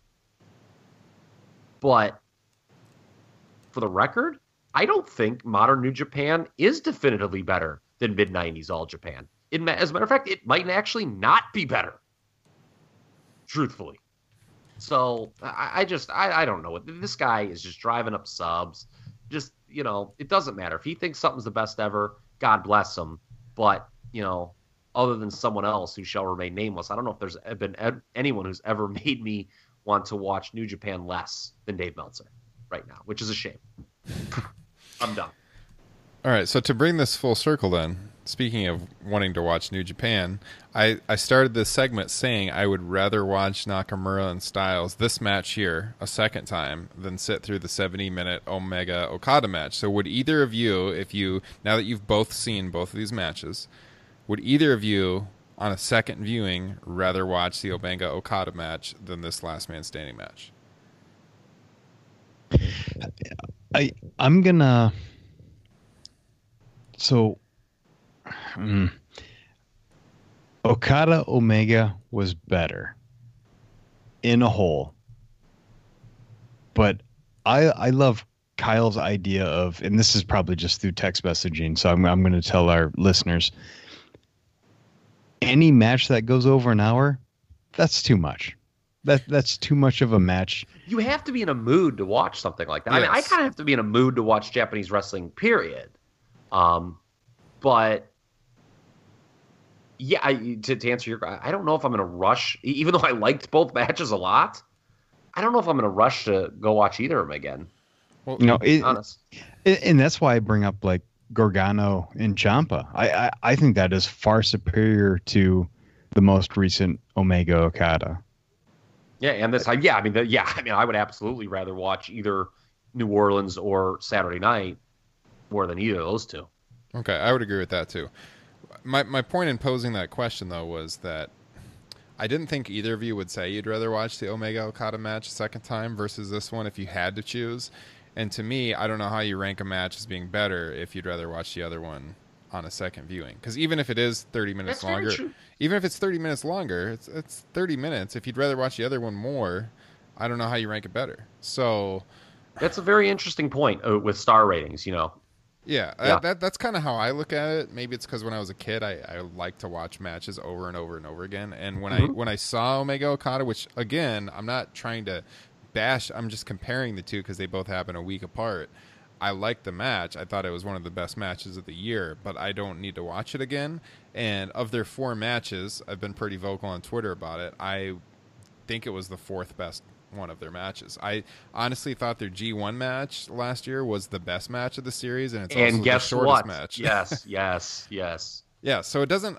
That's also one of my problems with New Japan is I feel like they go out there just saying, all right, we have to go an hour, we have to go really long, and you don't always have to go that long to have a really good match. And the hypocrisy of the evaluation is the same people who will tout that and the length of the New Japan matches will, like, you have to sit through on Sunday, you know, they pop into your mentions all the time lamenting the length of a WWE pay-per-view. Mm-hmm. No, yeah, that's ironic. That's exactly right. So, like, I feel like matches get overrated just because they're long versus the quality. So many matches could get, like, if you go and look, like, so many of the long matches throughout history could absolutely stand to lose 20 minutes. Mm-hmm. I really don't think matches should go longer than 35 minutes. No, I was just thinking that. I was going to say, if you can't, like, every match should be able to be done in, like, 30 to 40 minutes tops. So, and it, you know, this long thing of, what does the casual fan want? To go back to that tired viewpoint. You know what they don't want? a 70-minute match. Yeah, a 70-minute match. If you fucking think, you know, like, you know, you're going to bring in the casual eyes with 70-minute matches, man, you don't know people. It's time to maybe go outside a little bit. Yeah. No, I agree. I think it's an interesting discussion. I knew, like, right after the match, because I really loved the last 10 to 15 minutes of it tonight, that I wanted to bring in the comparison. Thought it'd make a good conversation. So it was. Good. Who's AJ's next contender, by the way? That's an interesting thing. I almost feel like they got to pivot to Bryan soon, although they're not going to do it at Extreme Rules. So Bryan, AJ at SummerSlam, I guess. What do you guys think? I'm total with Braun Strowman winning. I'm totally lost on SmackDown because they had it set up where, you know, Nakamura wins, and then you had, you know, Miz, Bryan sitting right there. Yeah. So I guess maybe Miz goes into a program with I don't know. You know what? And maybe that's the success of this show tonight is I have no fucking idea where they go. You know, some people are throwing out like Samoa Joe as a possible option. I just don't think anyone buys Samoa Joe as winning. We all know Daniel Bryan Miz is the long-term destination, or should be, for the WWE title. It's just how they get there, because we know now it's not going to be Miz screwing Daniel Bryan. Right. Or screwing AJ Styles. I mean, it's not going to be a Miz cash-in. I think we all kind of assumed for a while, well, okay, the Miz cash-in is pretty logical. Whether he does it, you know, whether he did it tonight and it came out in the last man standing match, or they had Daniel Bryan challenge the winner of this. Bryan wins, Miz cashes in there. You know, we knew that's not going to happen. That's not the scenario. So it's pretty interesting, I guess, what it's going to be. I do think it's going to be tough not to do AJ versus Daniel Bryan, to not have that done before SummerSlam. I really do think that'll be difficult to do. So here's what it comes down to is, from what I've read, it is not a given that Daniel Bryan re-signs with the WWE. I think he's re-signing. But if it is not a given, we will be getting Miz Bryan at SummerSlam. Well, we had a pretty good discussion on that on episode 60. Check that out in the archives. I don't think they would have him beat Big Cass clean twice like that if they didn't have the inclination he's coming back. And I think he is coming. I think he's staying. But you're right. I mean, they're not going to put the title on him until that's a done deal. Yeah, and it's not a done deal officially. So. All right, so we got 2 matches left. We're already running pretty long, but this has been a good discussion. Great show. 7-star show. Seven and a half star show. Wrestling matches shouldn't go longer than 35 minutes, but podcasts must go at least an hour. Love it. We already kind of talked about the Raw title match, the women's title match, because we were talking about the cash-in. But it does have to be said that Ronda Rousey, in only her second major match with WWE, she's worked some live events. First singles, too. Yeah, first singles match on television here. And actually, was that her first singles match total? Was she working all tags in Europe?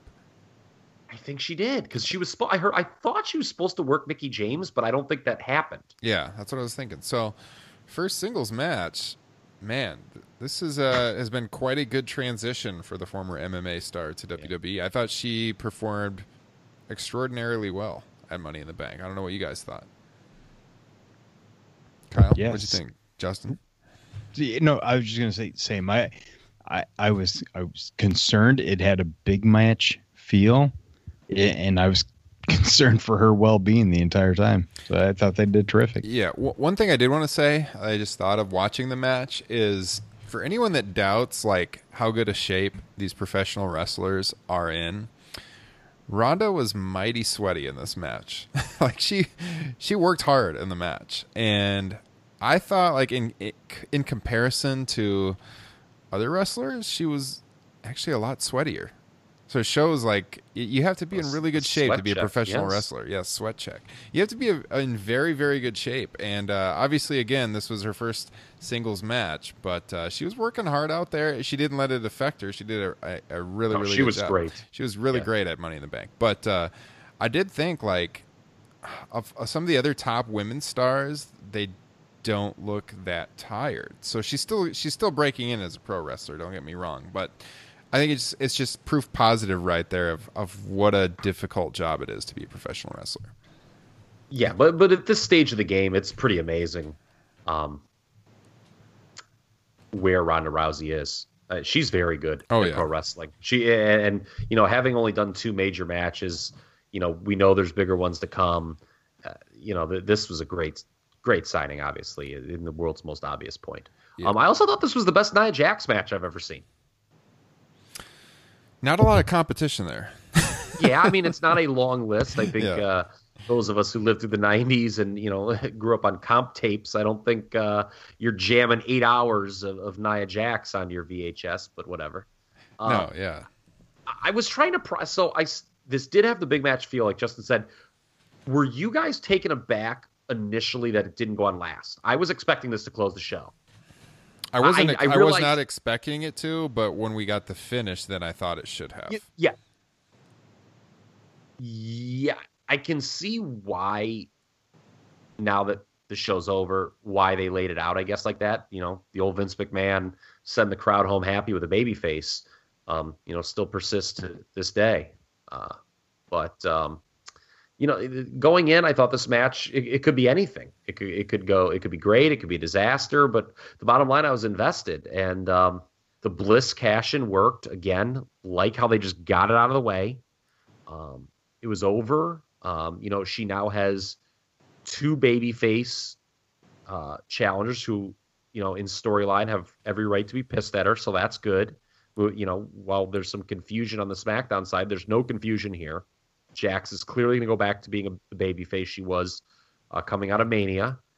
And, the only other thing I have to say about this is Jonathan Coachman just absolutely fucking sucks on commentary. He was awful. The way he killed that.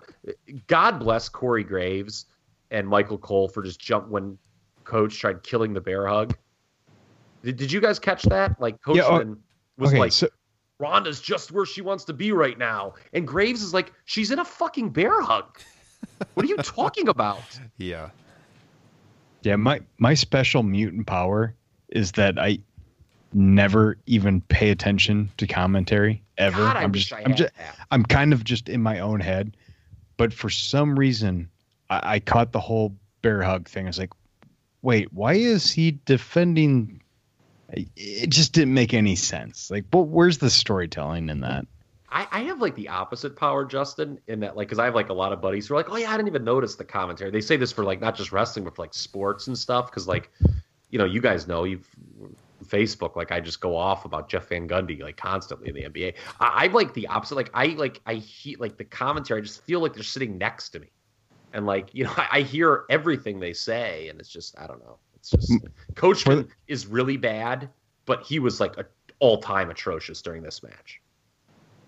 No, yeah, he was. And then he was immediately on Twitter, like defending himself afterwards. The people who were just desperate for a retweet from Jonathan Coachman were like, "I love when Jonathan Coachman puts the marks in their place."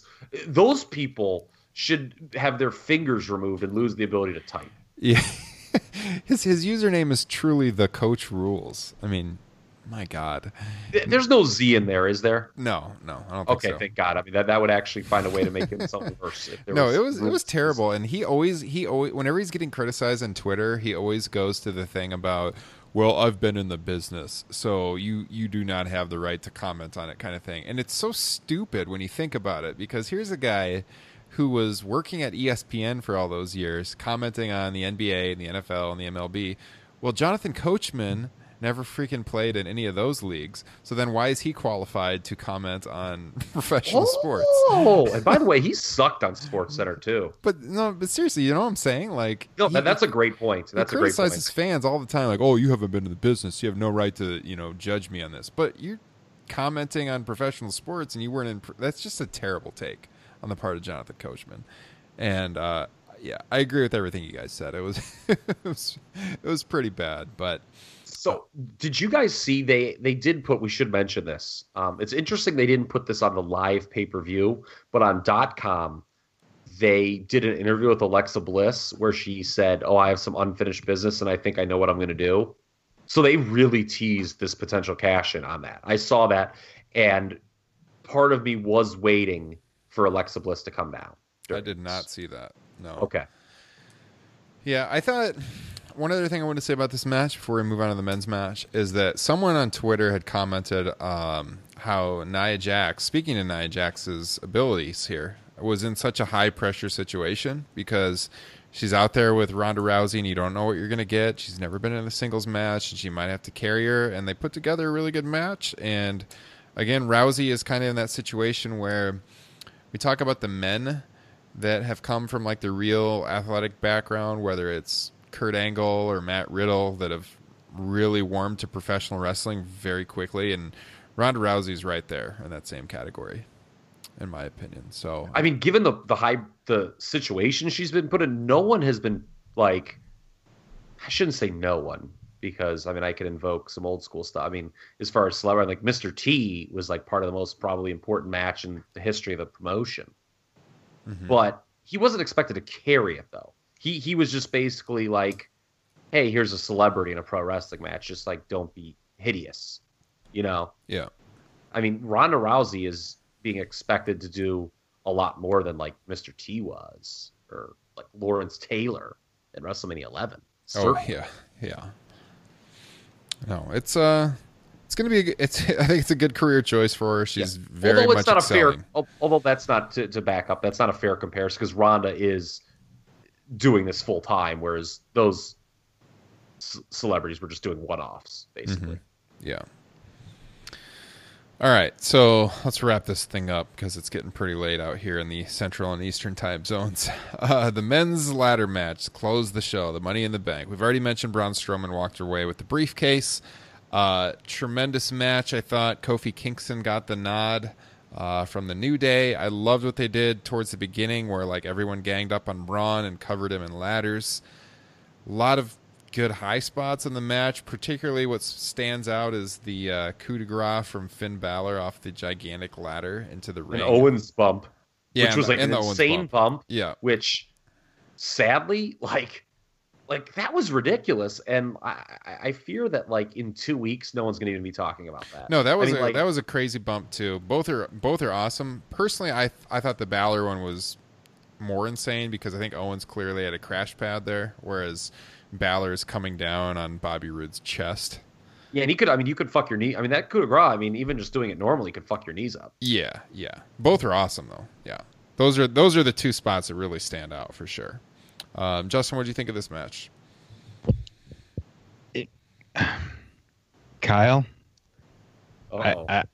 I love you, and I love your takes, but this match was proof positive as to why Money in the Bank is a thing and needs to stick around. Yeah, I would agree with that. I just try to give people food for thought. I wasn't saying, it should go away. I just, it's not the matches that I have the issue with. I think it's just the formulaic heel cash-in year over year that sometimes can be tiresome, and doesn't necessarily always elevate the performer in the way it was intended to. Mm-hmm. Totally. And that's my issue with it, not the matches themselves.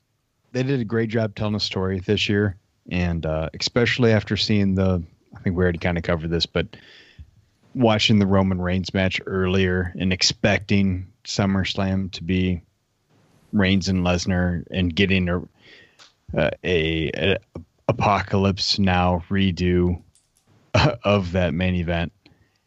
Hopefully we get Braun Strowman, Lesnar at SummerSlam. Yeah, and to Kyle's point too, what he said in our text tonight, you do need Braun to come out and just blatantly challenge Braun and run him down the microphone. Kyle, would you like to share what you said with our listeners in our text thread? What did you think Braun Strowman should do? Oh, call up that pussy Brock Lesnar. Exactly. And use his words. So, okay. Here are my notes. When this went on last, I think as soon as this went on, I texted you guys, I don't think Miz is winning anymore. It's going to be a baby face, and Braun's winning. And Justin said they told a good story for this Money in the Bank match compared to past ones. I agree with that. They very much, with Owens kind of trying to rally everyone to join up, kind of really putting over what a threat Strowman was. They did not all join up, and Strowman won. So that's actually good booking. Braun was, in terms of, closing the show with a babyface winner after the Alexa cash-in, I think Braun was a pretty obvious call. Per our discussion a few weeks ago that Justin referenced, I like where we're at actually now with the briefcase situation. The token heel cash-in's already taken place, out of the way, and we now have a babyface Money in the Bank holder, which doesn't happen often, who's basically going to be demanding a shot at an absentee champion. And does Brock not being there every week actually enhance this maybe? Because Braun could just come out and start Raw and basically be like, on Monday night, be like, I want Brock Lesnar right now, world title match. And Brock's not there. And I think that could kind of work. Well, that's what's kind of funny about the whole thing is that, and it's been kind of funny for the past year, is that Braun has become what they've been trying to get Roman to be. And they've finally just been like, oh, well, let's just go with Braun. Well, we already have that. Yeah. No, agreed. Yeah, he's the universally loved babyface that they wish Roman was. So I'm glad you referenced that, because this is the big question that I have coming out of this show. Can we envision a situation now where Braun Strowman challenges Brock Lesnar, let's say at SummerSlam, and a jilted Roman Reigns, who thinks he's the uncrowned champion of the world, costs Braun Strowman the match and goes heel? I would cream my pants for that, but I don't see it happening. Okay. I that would require Brock sticking around longer, obviously. And we don't know what that situation is. There's been some just, hand-wringing over, when's his next match going to be. You would have to imagine it's going to be SummerSlam, even though there's been some reporting that he's not even on the books yet. So that's interesting. Because if you do pivot to Braun, you have to do something with Roman. What are you going to do? Just keep Roman the exact same? That would be odd. To me, I think that's a story that Braun now has the reason to leapfrog Roman, and Roman is jilted and costs Braun the match. Because, we talked about this before. Braun as a champion is kind of an odd dynamic.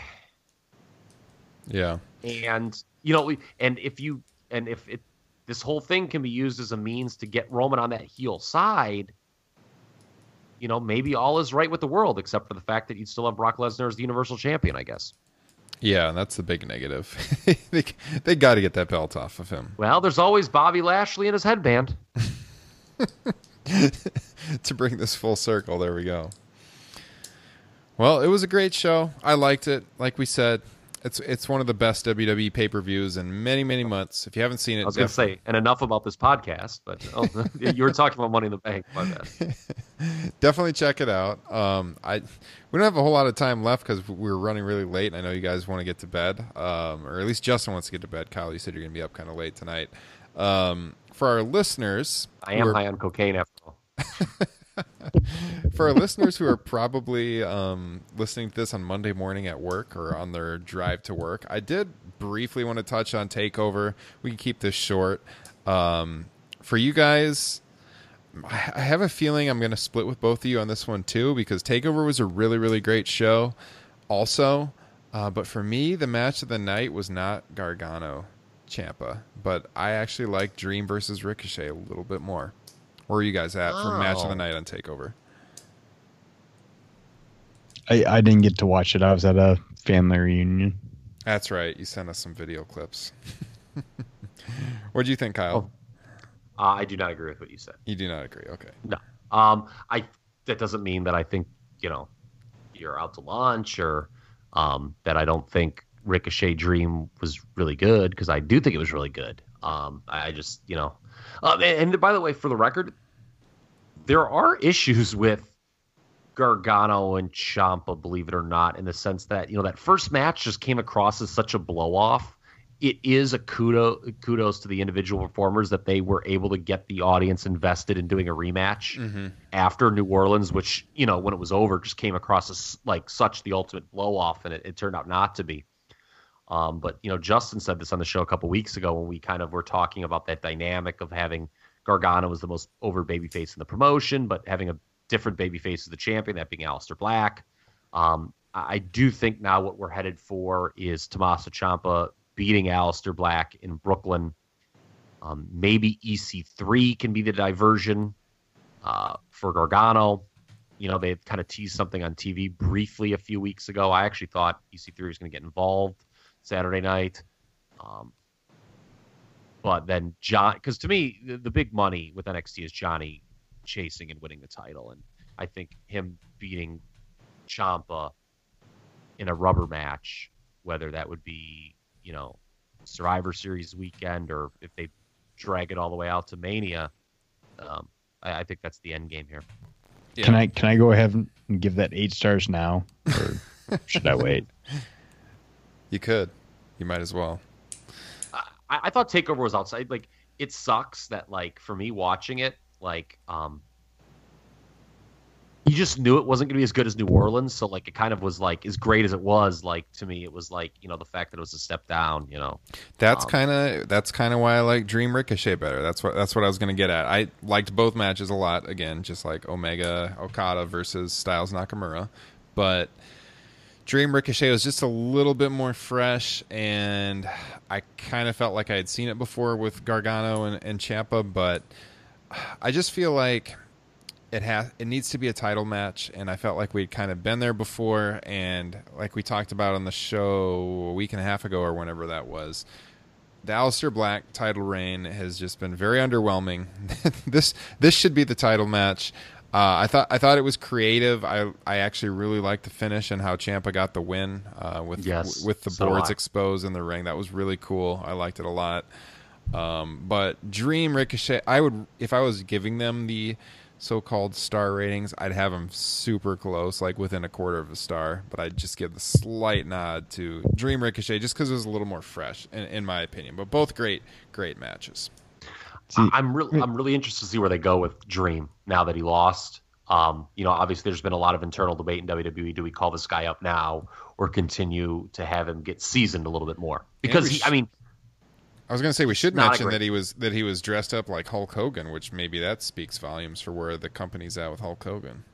I agree. That means something. Don't think that doesn't mean something that they let him do that, because it was very obvious. I mean, he was doing the T-shirt tear. He was doing the hand to the ears. I mean, you know what that was? And this goes kind of deep. That was Dream trying to get into the head of Ricochet, because Ricochet, if you follow him on like Instagram, is a huge Rock fan.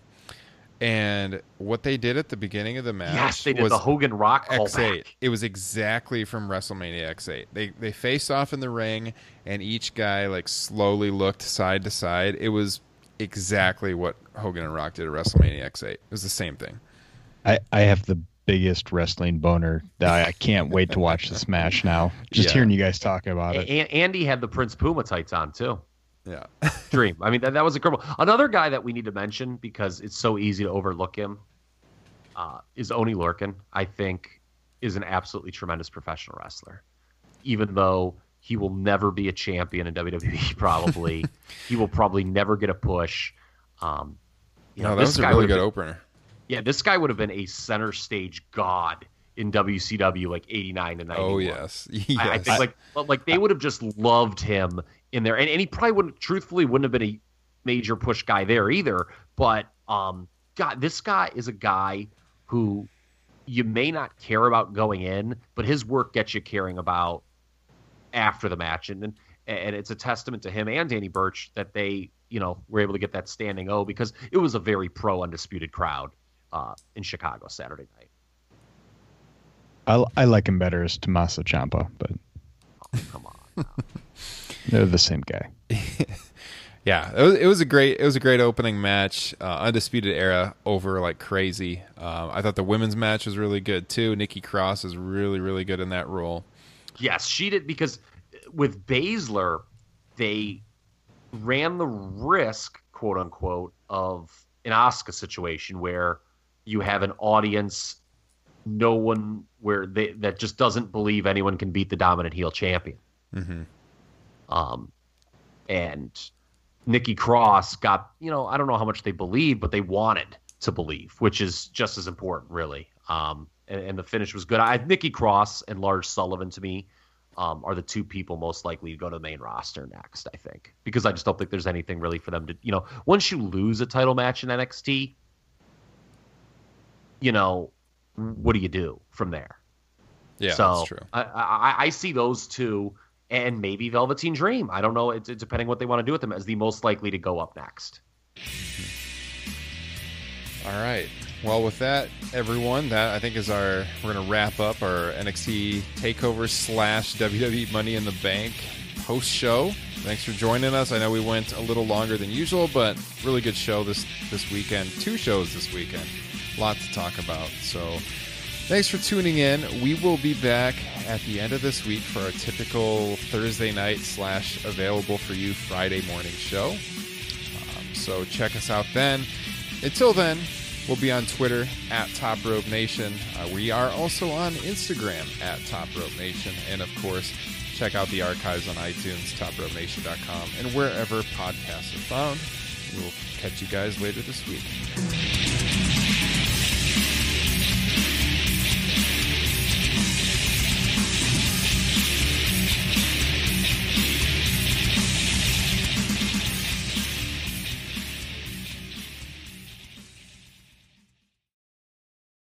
Nobody builds 5G like Verizon builds 5G, because we're the engineers who built the most reliable network in America. And the more you do with 5G, the more building it right matters. The more your network matters. The more Verizon engineers going the extra mile matters. It's us pushing us. It's Verizon versus Verizon. 5G built right from America's most reliable network. Most reliable based on rankings from RootMetrics second half 2020 U.S. report of 3 mobile networks. Results may vary. Award is not an endorsement.